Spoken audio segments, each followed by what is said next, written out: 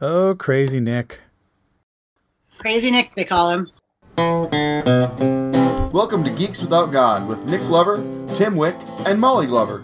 We're geeks without God. We're geeks without God. We don't recognize moral authority. We don't accept divine superiority. We're geeks without God. This week on Geeks Without God, we are talking about the new adaptation of Dune by filmmaker Paul Villeneuve. We are going to spoil the shit out of it. We also do talk a little bit about the Lynch version.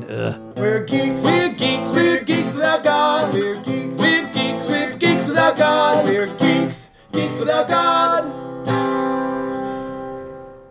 Hi, welcome to Geeks Without God. I'm your host, Nick Glover. I'm joined, as always, by my co-hosts, Tim Wick. The spice will flow. And Molly Glover. He sheds water for the dead. And today, if you couldn't tell, we are going to talk about the new Dune movie. Dune. We're probably going to talk about the old Dune movie and the books as well. And we are going to spoiler it. Yeah. For sure. Yeah. I think the general impression between the three of us is positive. Yes. Yeah.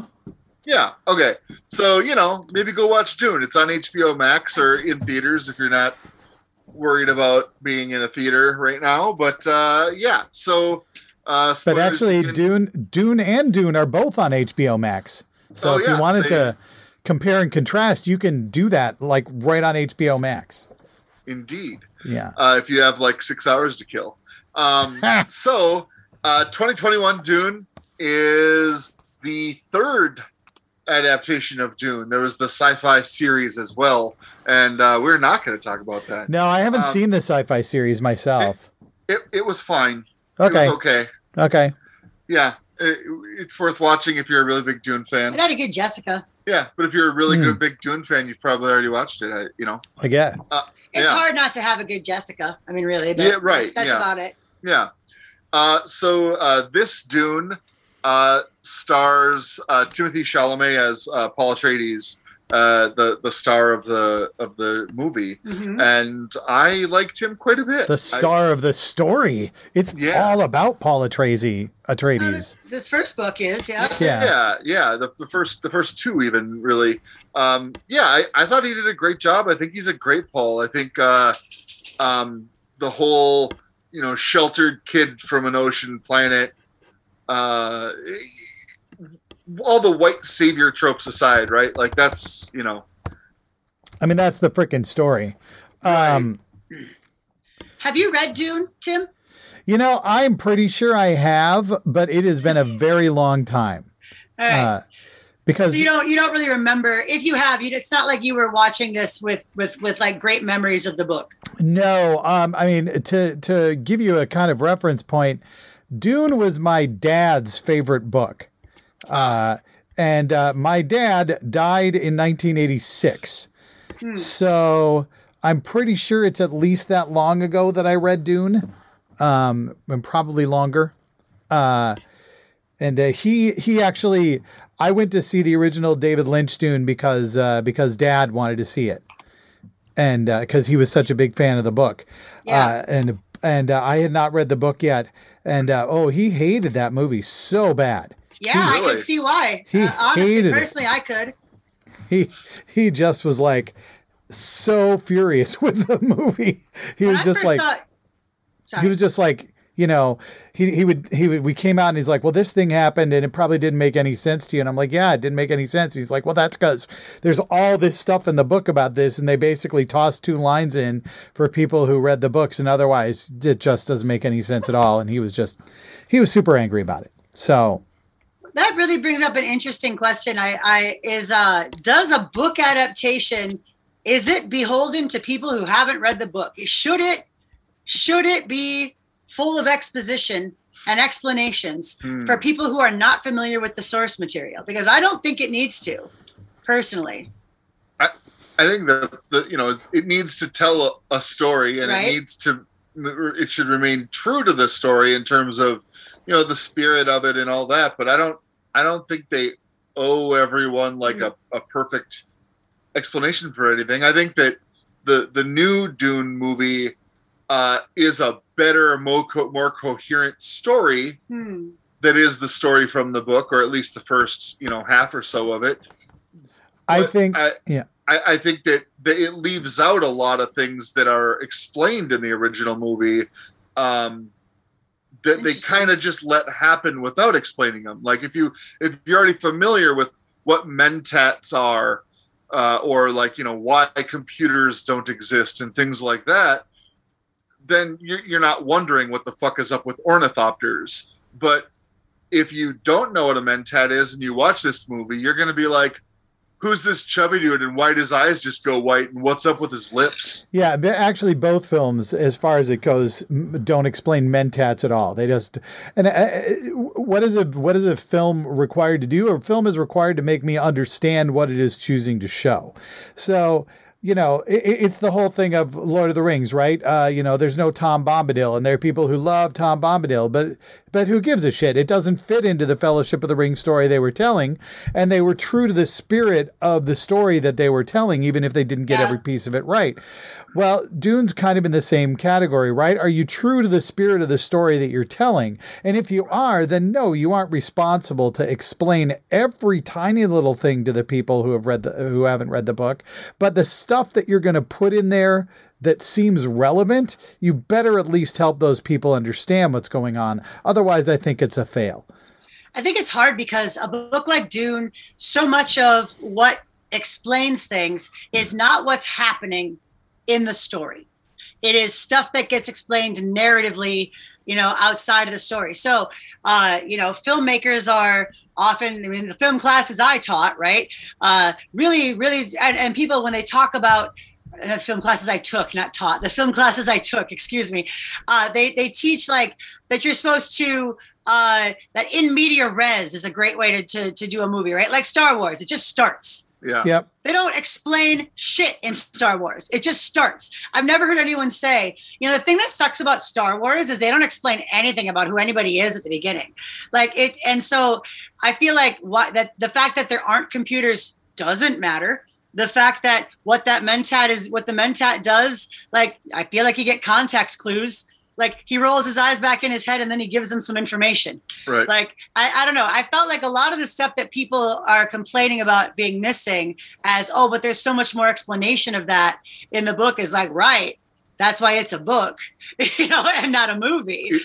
It's missing depth, but it's not wrong or changing things. It's just selectively leaving things out in the name of fitting as much as they can into a 2.5 hour movie. I don't know. I find it more, I don't know, personally, I dislike it more when characters have clumsy expositional narration, like, greetings, Paul, you remember our friend, the mentats, the people who are known for their ability to do Gaussian calculations on a large scale. Like that kind of stuff is always so awful that like, I would rather know less and then be wondering, because what's that going to do? Make me go read the book, or something, right?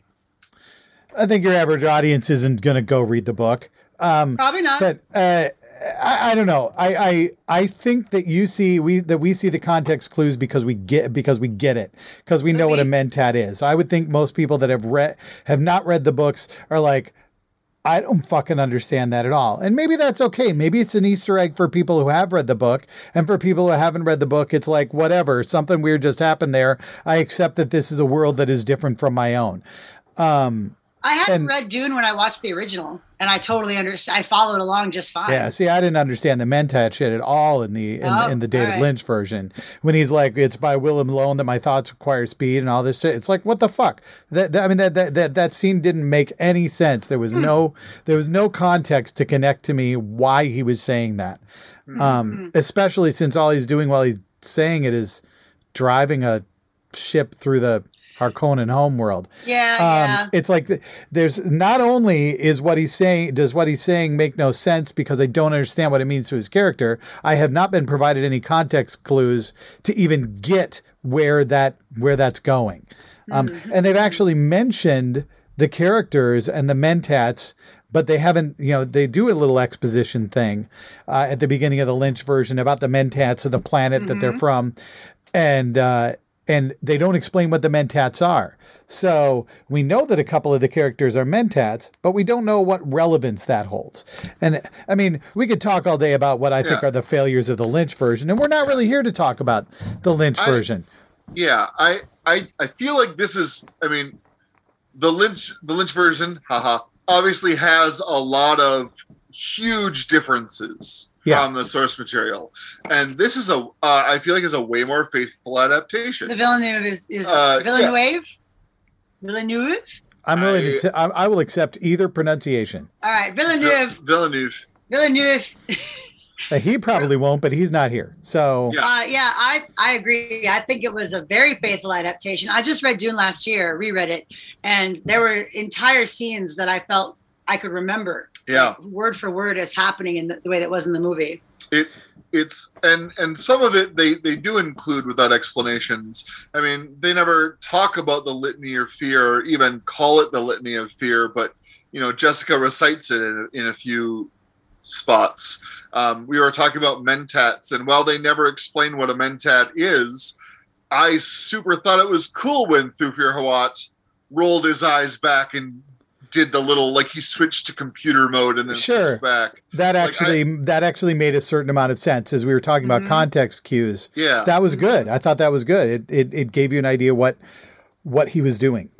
I was going into this having read. I think I've read through. Let's see. I've read Dune, Dune Messiah, Children of Dune, God Emperor Dune, and I think 2 more, but I think I'm missing one of the original series. Like it's been a long time. The original Herbert 6. The original, right? The Frank Herbert books. But I was really expecting to dislike Jason Momoa as Duncan Idaho because if you've only seen the Lynch Dune or you've only read the first book, Duncan Idaho is not a very important character, and he dies in that. But Duncan Idaho is arguably one of the most important character in the entire Dune series, including all of the stuff written by Herbert's son. Without going into too many spoilers, this isn't like the last we see of, Duncan Idaho in some form or another. And knowing that if they were going to do more of these, they were going to bring back Jason Momoa to play that role, I had my doubts, but I thought this was fun. This was the first time I've seen Jason Momoa not just be a dumb surfer guy. There was plenty of dumb surfer guy in this portrayal of Duncan Idaho, but I mean, he lost the beard and lost like 5 sexiness points, and all of a sudden became like a little bit better actor. Yeah, Nick, we watched it at home because we saw it on HBO Max, and Nick just looks and goes, "Man, that beard's doing a lot of heavy lifting for Jason Momoa's hotness, isn't it?" I loved it. I really, and we saw it in a trailer when they showed they released a few minutes of footage of Dune, and that's what they released was the Paul and Duncan when Duncan comes in the first time you see him, and he's like, "Oh, you've been working out, got some muscles." Like, I do, no, but like I thought that was great because that they have that. He's his big brother, right? He's the sibling he doesn't have. Yeah, he's not a father figure. He's not. That's He's got Gurney for his, actual training, and Gurney's the hard ass that's teaching him stuff. But Duncan is just the guy he wishes he could be, like that's what he wants to be. He wants to be a cool ass fighter who everyone respects and who no one pushes around and who doesn't have to go to like ceremonial bullshit. Like Duncan gets to do what he wants. He's free. And Paul doesn't feel free. Yeah. And I think that's such a big, and Duncan, Jason Momoa plays him as free. He is easy breezy. He's confident. He's strong. He's about to go to this desert planet where he knows they hate him and they do not want him there. And his plan is just like, it's all right. Like when I get there, I'll figure it out. It's very cool. Yeah. Yeah, he does a good job again, rewatching the Lynch version, Duncan Idaho is basically non-existent. He's there just long enough to die and for Paul to feel upset about it, but we haven't seen any relationship for him. And I think that's the good thing that they do here is, yes, Jason Momoa plays the role well, but also what they have to do is they have to create somebody that Paul cares about who's going to die. I mean, aside from his father, but he doesn't see his father die, right? Right. It's technically he doesn't see Duncan die either, but he knows that Duncan's going to his death. He can feel that Duncan's going to die, and that has a much deeper effect on Paul. And I think that was important that they made that character more relevant than. Yeah, he dreams his death. Like, so it's more of his like seeing, terrible things happening, and he knows something that bad things are coming.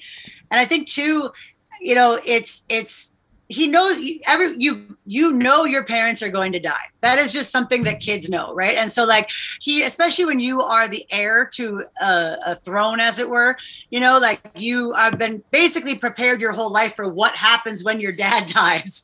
So like that's not something he's shied away from thoughts, but the idea of Duncan dying hurts him more, because that's a friend. He and his father even talk about stepping into the role of leadership and being called to it and all What's that. Gonna happen when I die? Yeah, like it's it's happened so often, or it's such a frequent conversation that they show us that happening. Yeah. I really liked Rebecca Ferguson in this. Lady Jessica. Yeah, Jessica. Yeah. The thing I saw her in other than this that I remember was she's Rose the Hat in Doctor Sleep. Oh, and shit. And she was one of the best parts of that movie, which was just okay, but she was so good. And I was very, very happy to see her. This is such a weird thing to say, but so they describe Jessica as being somewhat plain of face, in the sense that she's not ornate because she's one of the Bene Gesserit. She's not decorated, and she's still very beautiful. And Rebecca Ferguson really has the facial structure and looks to pull that off. She wasn't wearing makeup. She didn't have, any subtle makeup on or anything. She just looked like somebody who grew up in a sisterhood and moved on to this life, this lavish life that she's not ever become accustomed to. I'm really excited to see her in part 2 because that is where Lady Jessica shines. When she, when they join the Fremen, I'm really looking forward to that. Yeah, I think that the frustration about this movie, and this is me ranting about the studio for a minute, is they didn't greenlight the second film until they waited to see how the first film was going to do, and this film is half the fucking story. Yep. And I'm like, I understand that making movies is expensive, but compared to the amount of money these studios make back in foreign markets and shit like that, they don't have any risk of losing money. There was no reason. And you're just like, and from a business standpoint, how stupid is it to not sign all these actors on to 2 movies? Because now you need them back, and you're going to have to pay them more than if you just signed them to make both movies. They may have been signed for a second movie, dependent on it being greenlit. Mm-hmm. That's possible. I would be surprised if they weren't. It's we find out more about the Disney Marvel contracts and how, even though they weren't sure, they were signed for a number of movies that weren't guaranteed, right? Right, so now it's going to be 3-4 years because they got to get all the actors' schedules. 2 years. 2 years, really? Yeah, they think they're going to get it done. That's what they're saying. All right. That's what they're saying. All right. Well, that seems awfully ambitious, but yeah. They're still not making as many movies as they used to. So I guess those CGI people have a lot of time on their hands.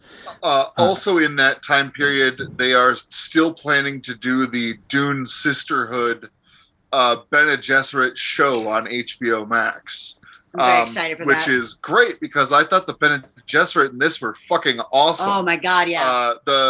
In the books they talk about them wearing a simple black kind of a habit, and I loved the way that was done in the costuming. The costuming for the whole movie is really fucking great. But her wearing Lady Jessica, when she's not in the presence of the mother, the supreme mother, the great mother, whatever, Mother Superior. Yeah, she is wearing her habit over her back like a draped stole or hood, and then she can pull it up. Like a snood. It was very cool. And the Gom Jabbar scene and the the voice itself. I too. liked the voice. I thought this was a cool way to do it. It's weird. They have to pick an effect to display it, right? Right. They have to do something, and I thought this was great. I liked the voice. I liked the personal shields. I liked those. Yeah, they look pretty cool. And Hertz. It's the Hertz something. It's probably the generator. Hertz donut. Oh yeah. Ha Yeah, I liked that. I liked the Hunter Seekers. Those were particularly creepy and good. Yeah. I like the ornithopters were insane. They were actually ornithopters. They in this. were. Yeah. They were really cool. The all the tech was really good. And I know the voice isn't tech, but it but the look of this movie was really, really solid. It looked beautiful. And I mean, the Lynch movie actually looks pretty good. But this looks better. For 84, it looks good. Yeah. Oh, yeah. Yeah. I mean, you consider the timetable in which time frame in which it was made. There still was a lot of artistic choices that worked with the Lynch movie in the appearance, but this one looks so much better. And obviously, a lot of that has to do with technology, but a lot of that has to do with design as well, and figuring out ways to really make it look as realistic as possible. And I think they did a great job. Two things I was disappointed with. Yeah. First, to start, a thing I was impressed with was I was glad for they changed Dr. Liette Kynes to a woman, which is good. Yeah. And she was great. Liked her a lot. Also, I liked that they cast people who weren't just white. And that was good. But I do wish that Dr. Yua had not been like the only Asian character and then was the traitor like that. It just, as soon as they showed him, I'm like, I'm glad because, his last name has always felt, Chinese to me. But then it's like, okay, but then it's like, this is the only Asian actor in the whole movie and is like the traitor. I don't know. It just felt a little weird. Also the fact that he's a traitor, they didn't give him enough time. I think there's more that they could have done with Dr. Yua to help us understand, they didn't do anything about the imperial conditioning. Yua? Yeah. And I don't know that the imperial conditioning is necessarily important, but they didn't do a lot. They didn't do a lot with the idea that there is knowledge that there's a traitor. There's an expectation that there's a traitor. But Yua is somebody that they literally feel there's no reason to ever suspect, right? As being the traitor. Yeah, so that was a little bit. As soon as I saw him, I was like, oh no. Oh, I hope there's more Asian characters. And then there weren't. And it was just like, man, it's like in 2021, come on. A friend of ours was like, it's too bad they went with the like bland, sneaky Asian racist trope. Yeah. Kind of. Yeah. They just kind of fell prey to it. It was a little bit underwhelming for sure. I thought that, so the only other thing I was a little disappointed with was that I felt like Stilgar didn't get enough of a scene. Like he didn't get enough in this first half of the book. Like he came in and he had a really dope scene where he doesn't give a shit, and he spits on the table and they're about to, and Duncan's like, hold. And he's like, thank you for the gift of your moisture. We honor it back and all that. And that was great. That whole scene was great. But then like, there's more with him that happens in those early bits that I don't know why you wouldn't give that to Javier Bardem. He's amazing. Ideally, we'll get a bunch more of him. Oh, yeah. I would think we'll get a lot of Stilgar in the second movie. Once we get into the siege, he's great as the character. Mm-hmm. I just wish they had done more. I think if I were to have any one complaint about this, it's just that I wish there was more of everything. I wish it had more depth. I wish it was, I wish the Lord of the Rings didn't cut it into yet another movie, like 3 movies instead of 2. I mean, kind of. Yeah. Like I don't know how well that would work narratively. But I don't know where you break up the narration. The place they broke it feels like about one of the only places you can break this story. Nick totally called it right before we even. He's like, I'm pretty sure that where they're gonna end this movie is gonna be like right after Jessica and Paul flee, and then Jessica and Paul were fleeing, and I was like, man, there's like a lot of this movie left, but nope, it was just they really took their time with them in the desert and getting through. If I have a disappointment, it's the Harkonnens. I thought the Really? Harkonnens were kind of Really? bland. And it's like the Lynch movie, they're way too over the top. So Cartoonish. Yeah. they're cartoonish and terrible. I hate them in the Lynch Yeah. movie. And here I didn't hate them, but I wanted to feel like Baron Harkonnen was more conniving than I felt like he was. We didn't see Fade at all. No. So it just I wanted more of the Harkonnens. I'm not like Yeah. trying to rip on them being super shitty. It's just like, I mean, the Harkonnens are our enemy, right? They're our bad guy to the Atreides good guys. And I didn't feel like they got enough to do. I will say, I wish that Stellan Skarsgård. I agree with you that I think a way they could have made that even with what they had, right? The scenes they filmed and what they left in the movie is just if Stellan Skarsgård had been directed to be a little more charismatic than dull. Like he was playing it a little dull. And that scene where he's got Yua and he's like, you promised my wife, and it's like, I set her free, and I promised you could join her. It's like, that's right, like, so join her. Like that could have been played with more like, oh, sure, like, yes, buddy. Oh my, yes, of course. Like, yes, I made that promise, didn't I? Yes, and everyone like something like that. I think it could have been a little bit more fanfare in that bit. Like the way I've always read the Harkonnens in the books is that, Baron Harkonnen is a fucking calculating and cruel, and as they say in the movie, very brutal man. And I don't think like the over the top cartoonishness of him in the Lynch version always bothered me, because to me he's always been like just cruel, not for show, not flamboyant. It's not about making people watch you, make people suffer. It's just he really doesn't give a fuck, and he's just doing it it's all about the power and the end goal. Everything else is just pageantry. Yeah. And I really like this because the Harkonnens don't really have any pageantry. They're all about the fucking numbers and taking out the Atreides. I really liked him in this. I thought I liked everything but that scene, I should say. Okay. That's the only scene where I was just kind of like, I wish there'd been a little more panache to that death. Stellan Skarsgård really seems like he's thinking as Vladimir Harkonnen, and seems like he's like, plotting and I thought that, Bautista as Beast Ravan, we didn't really get a whole lot of him. I think it's a great costume choice, and their costumes look dope. But, hopefully we get more of that. The riser, the way he rose, the way he moved and rose on that fucking pillar, was really cool. Like a fabric tether. And I know people. So here's the thing: I've seen a few comments of people being mad that they put Stellan Skarsgård in a fat suit, but it's like it is not an easy feat to find actors who are the size that the Baron Harkonnen is intended to be. And I think that this was a well done suit in the sense that they showed his naked body only in shadow. It wasn't played for grotesque effect or comedy. It wasn't played for comedy like it is in the Lynch movie.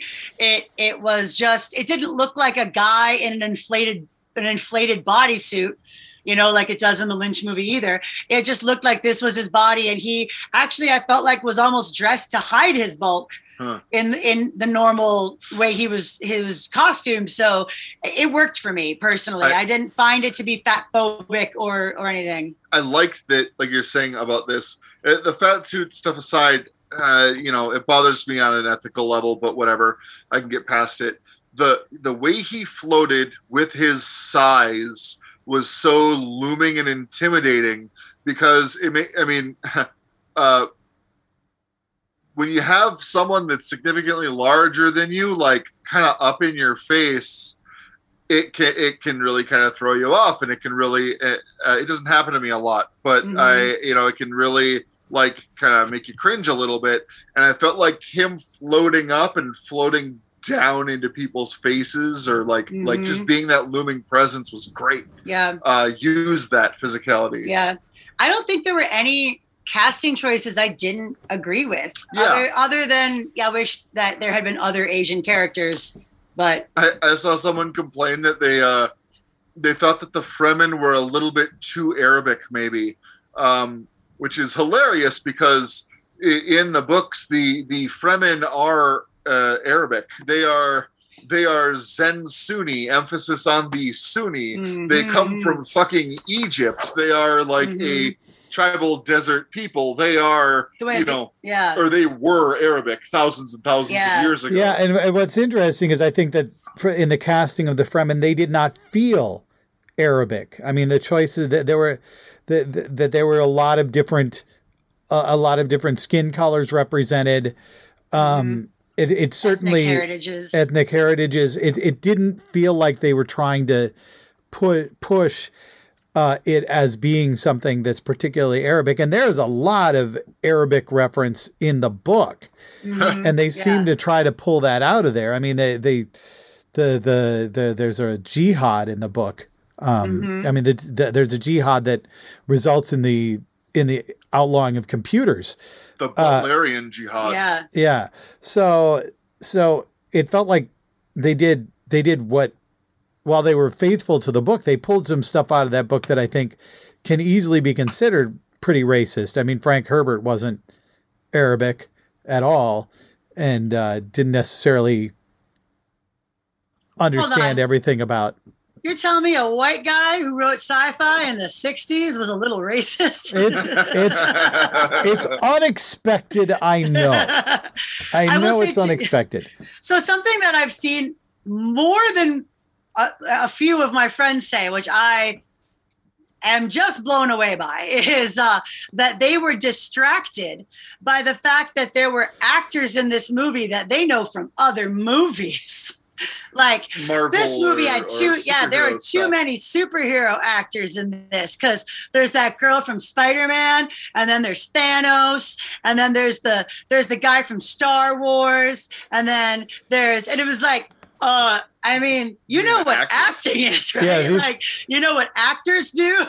It's just they do whatever fucking role you give them. I mean, that's their job, right? It's so fun. What a fucking weird take to be like, I was trying to enjoy the movie, but I couldn't, because I was so distracted by the fact that the actors had been in other famous movies. It's like saying you were distracted in The Force Awakens when you realized that Daniel Craig was a stormtrooper. I was just like, oh my God, James Bond is a stormtrooper. I can't think about anything else now. Immediately out of this. This movie is immediately not real for me. Yeah, These aren't real people. Done. I'm out. This is fake. Nope. Yeah, that doesn't make me. The thing that was my favorite thing about this movie, and I did enjoy it a lot. I thought the score was banging. I just thought it was so goddamn good. I could have turned off the visuals and just listened to the score, and it was so evocative of what was going on that it really, when you're talking about a score that complements what's happening on screen and creates atmosphere and creates emotion. I was really super impressed with it. I thought about it, was thinking about it all the time, and just like, oh, I love that choice. The score is on YouTube. The whole thing, it went up before the movie came out too. If you ever just want to listen to it while you're working. Yeah, for background. Molly, what was your favorite part? So, I think my favorite part was the way the Fremen popped out of the sand to fight. That was fucking incredible. They were actually desert power. That was for real, because that's one of the things that I remember so much from the books is the way they describe the Sardaukar fighting and the Fremen fighting, and how the Atreides troops who feel like they are militarily superior because the Atreides is a very militaristic family and house. And then they get to the desert, and it's not just that it's hot, and it's not just that they're not used to sand when they come from this gorgeous, lush planet full of fucking water and mist. It's not just that. It's that the Fremen fight in a way that they've never seen. Like they fight like there's some description like they fight like the sand itself. They fight like demons. Like it's just, and so seeing that was so good, and it was such a cool way to show them just like popping out and just like cha-cha, and then they're just gone. Like it was great. Similarly, I really liked the way the Sardaukar fought as well, when they would kind of hover down from up high and stuff like that. Like that was dope. It looked so unearthly and really wild. I think my favorite part of the movie may have been just how well they captured the scale of this, thousands and thousands of years old empire. The navigator ships, I can't remember what they're called in the books, but that particularly kind of tube-shaped giant the ones ships. that look like almost like a space station, like the giant donut. cylinders. The cylinders, sort of. Those the city, on Dune, the worms. The worms. Like I think the scale and something that like Star Wars did really well too is it looks like a universe that has history. Yeah, and it's been around for a long time. We noticed when they do a cityscape, when they did a flyover of Arrakis, there's fucking sand everywhere. There's sand in the crevices, on the tops of buildings. Like things are weathered by the sand and the sun. Like the scapes and all the buildings had been beaten and taken abuse from it. It was amazing. Yeah. It is. I think we could talk for a lot longer about this movie. Tim started. My favorite was the score. Oh, that's right. That's right. Yeah. One quick thing. Yeah. I'm surprised by people who are saying that they were bored. Oh. I'm seeing a lot of people saying a common thing I'm seeing among all my friends groups is Dune was beautiful. The score was good, but it was really boring. And I was bored the whole time.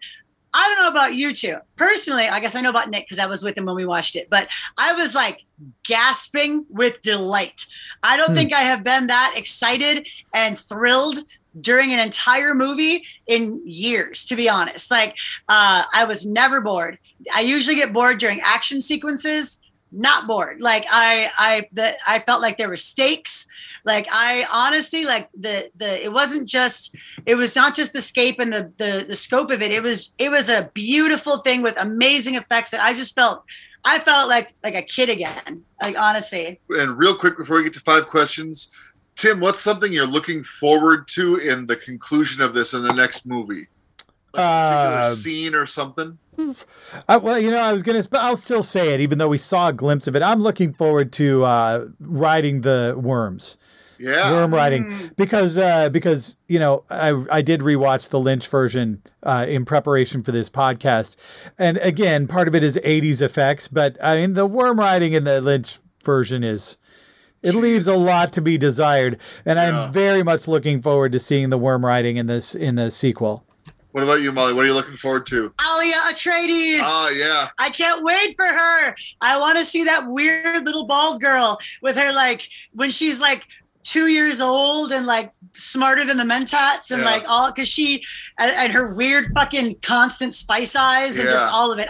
She's one of my favorites in the book, and I'm very excited to see who they cast to play her because it's going to have to be somebody young and really good. So it's going to be like I feel like it's going to be a new kid to watch. No, but for real though, like it's going to be like a Dakota Fanning situation where you're like, this kid's going to be going on to a big career. So I think she was going to be mine thing that I said too, but I've got another one handy. That's great. I'm really looking forward to the assault on the I can't remember the name of it, but the spice refinery in the city where the Atreides and the Harkonnen are staged. Arrakeen?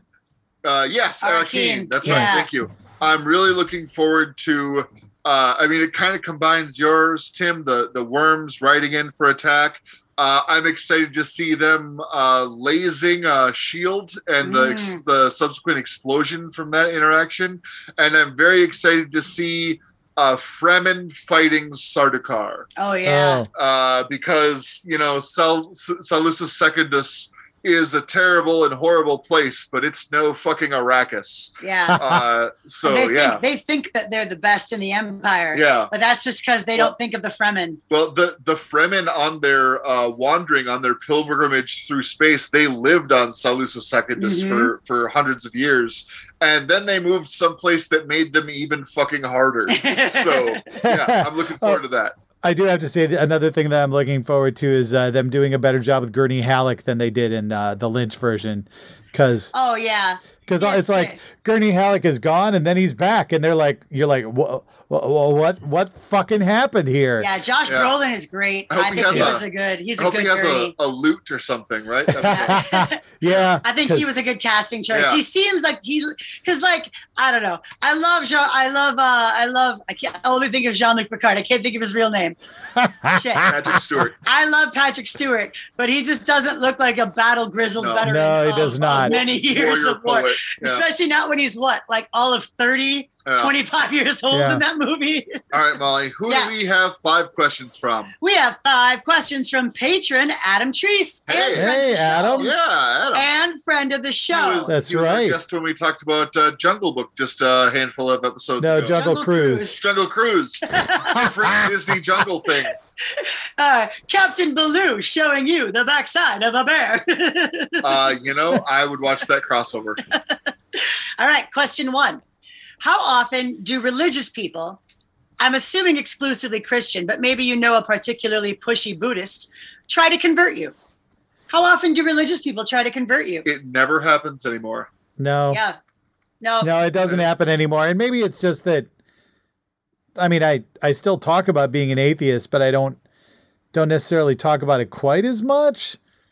Once you've had a podcast for almost 10 years, at which you are like preeminent atheists on the podcast. I think a big part of it is also just as I get older and my social group gets older, I think the people who would be all about converting me have been weeded out. Yeah. I'll tell you what religion people try to convert me to the most, and that's clean eating. Or MLMs. Oh, it's not the supernatural fandom? Oh, God. That's the religion that I get the most pressure to join. All right, question 2. Bread or pasta? Bread. All right. Oh, this is hard. But I think I think I too do have to go with bread, especially if it's got a nice crunchy crust. Right? Yeah. That's you can't make bread. If pasta's crunchy, it's gross. But if bread's crunchy, it's delicious. Anything that pasta can be a vehicle for, bread can be a vehicle for. Yep. And rice can substitute pasta pretty well in a lot of ways, but nothing fucking substitutes bread. Nothing substitutes bread, as we learned when we were grain-free for that 3.5 years or whatever. I was trying to be like the different person and go with something, but no, it's all right. You gotta go with your heart. It's bread. All right, question 3. What's the best piece of marriage advice that you've come across? Or I'll say, I think we can also make it that you have.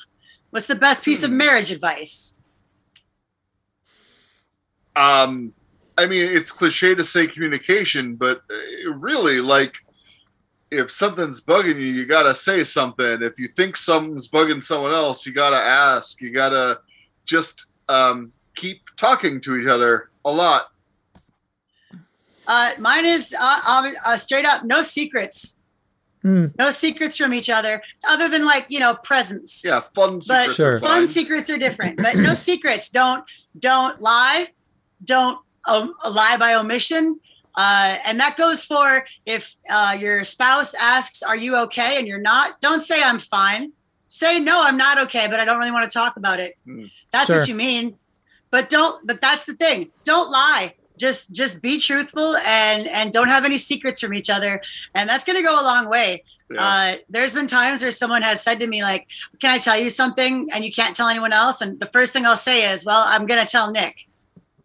Unless you really don't want me to tell Nick. And then it better really, be be a reason I can't tell Nick. Like, but I make sure I let people know that right ahead, because we don't have secrets from each other. You can just assume that anything you're telling me, I might tell Molly. Yep.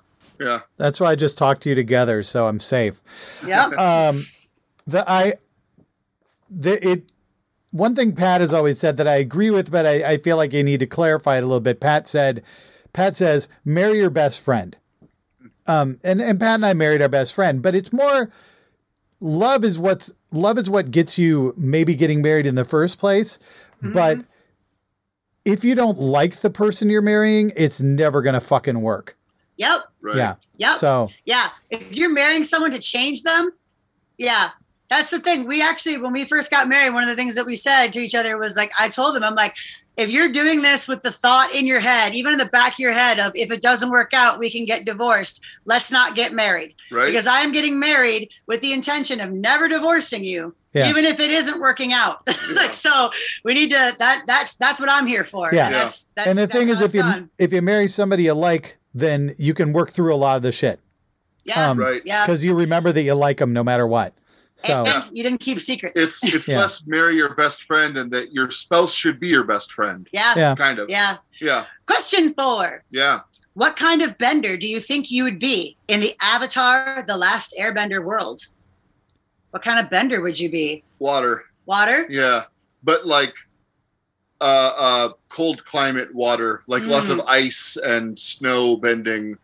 And then, in the summer, the fun kind. Mm-hmm. What about you, Tim? What about you? I would unquestionably be an earthbender. That is certainly the kind of person I am. I'm back and forth on this. I when we saw these questions, I thought about it a little. I was like, maybe fire because I like to cook, but I do think I would be a waterbender. I hate wind. I fucking hate wind, so I don't want to be an airbender. I'd probably burn things down. Too clumsy to be a firebender. That's not a good idea. But it's really between earth and water. But I think I'm going to go. I would rather be a waterbender, but God knows with my luck, I'd end up in Gryffindor and be an earthbender. All right. Question 5. In video games where you can have your character trend toward good or evil, Knights of the Old Republic or Fable, for instance, do you have a direction that you tend to default to? I have such a predictable thing that I didn't even realize I was doing it until like Mass Effect 3 or something like that. But first playthrough, I play like if you can choose your like gender presentation and that sort of thing. I'll play a dude and I'll play a pretty good guy. Maybe not like a absolute paragon, but like a pretty good guy, maximize the greater good, a little bit utilitarian. And then in my second playthrough, I play like an evil witch. And in the first playthrough, I might favor like swords or guns or something like that. But then the second character, I'll be like the magical woman who makes the more, cunning decisions or more manipulative and that sort of thing. And it's not like a misogynist thing. It's just more fun. And that's like the more fun one for me. That's you being the real you. Maybe a little bit. Yeah. Letting her loose. It's great. That's always how I've done it. What about you, Tim?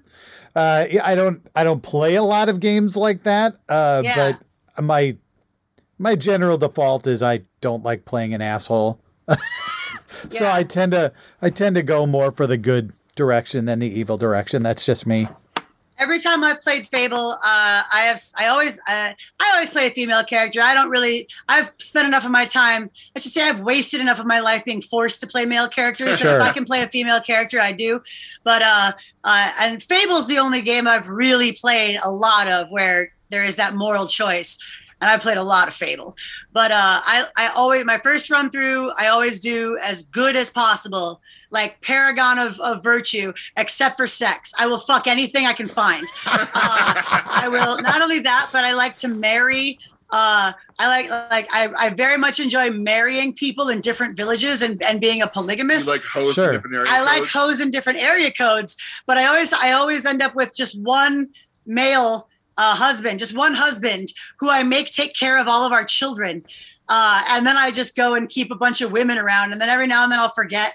And I'll like one time, this one wife of mine was like, oh, because they'll say where they want you to take them. It's like, oh, I wish I could see Bowerstone. That sounds like it would be wonderful. And I'm like, all right, bitch, let's go. And I took her to Bowerstone. And right away, my other wife was like, who's this? And I'm like, oh shit. And like they both started getting mad at me. And my reputation was just going all over the place. And I had to kill them both. There was the only option. Yeah, it had to. That's it. That's what you do. That was great. Thank you so much, friend of the show and patron, Adam Treese. That's great. If you want to send us your 5 questions, you can send them to 5questions@geekswithoutgod.com. If you are a patron, first of all, thank you. Second of all, you will get your questions bumped to the top of our queue like Adam did, and we'll get to them a little bit. Don't we have a new patron? We do have a new patron. Wow. Our new patron is Mark Freiberg. Hey, Mark. Mike. I said Mark. Oh, Mike. Mark. Oh, my God. That's embarrassing. Because we've known Mike for like 20 years. I've literally known Mike as long as I've known Molly. So extra embarrassing. It's amazing. Mike said he's recently discovered that he likes listening to podcasts, so he's given us a shot. He did say, he actually already sent in 5 questions too. Like he did it the same hour. That was so easy. I know. Wow. Crazy. Well, thank you, Mike. Not Mark at all, and I know that. I Mark swear. Freiberg. Yeah, I know. Jesus. All right. Well, we've been Geeks About God. We've been talking about Dune. Let us know what your thoughts were about the new movie, what you're looking forward to in part 2, or the Sisterhood show on HBO Max. Otherwise, we'll be back with another episode next week. We'll see you all then. Bye. Bye. Our podcast is a killing word.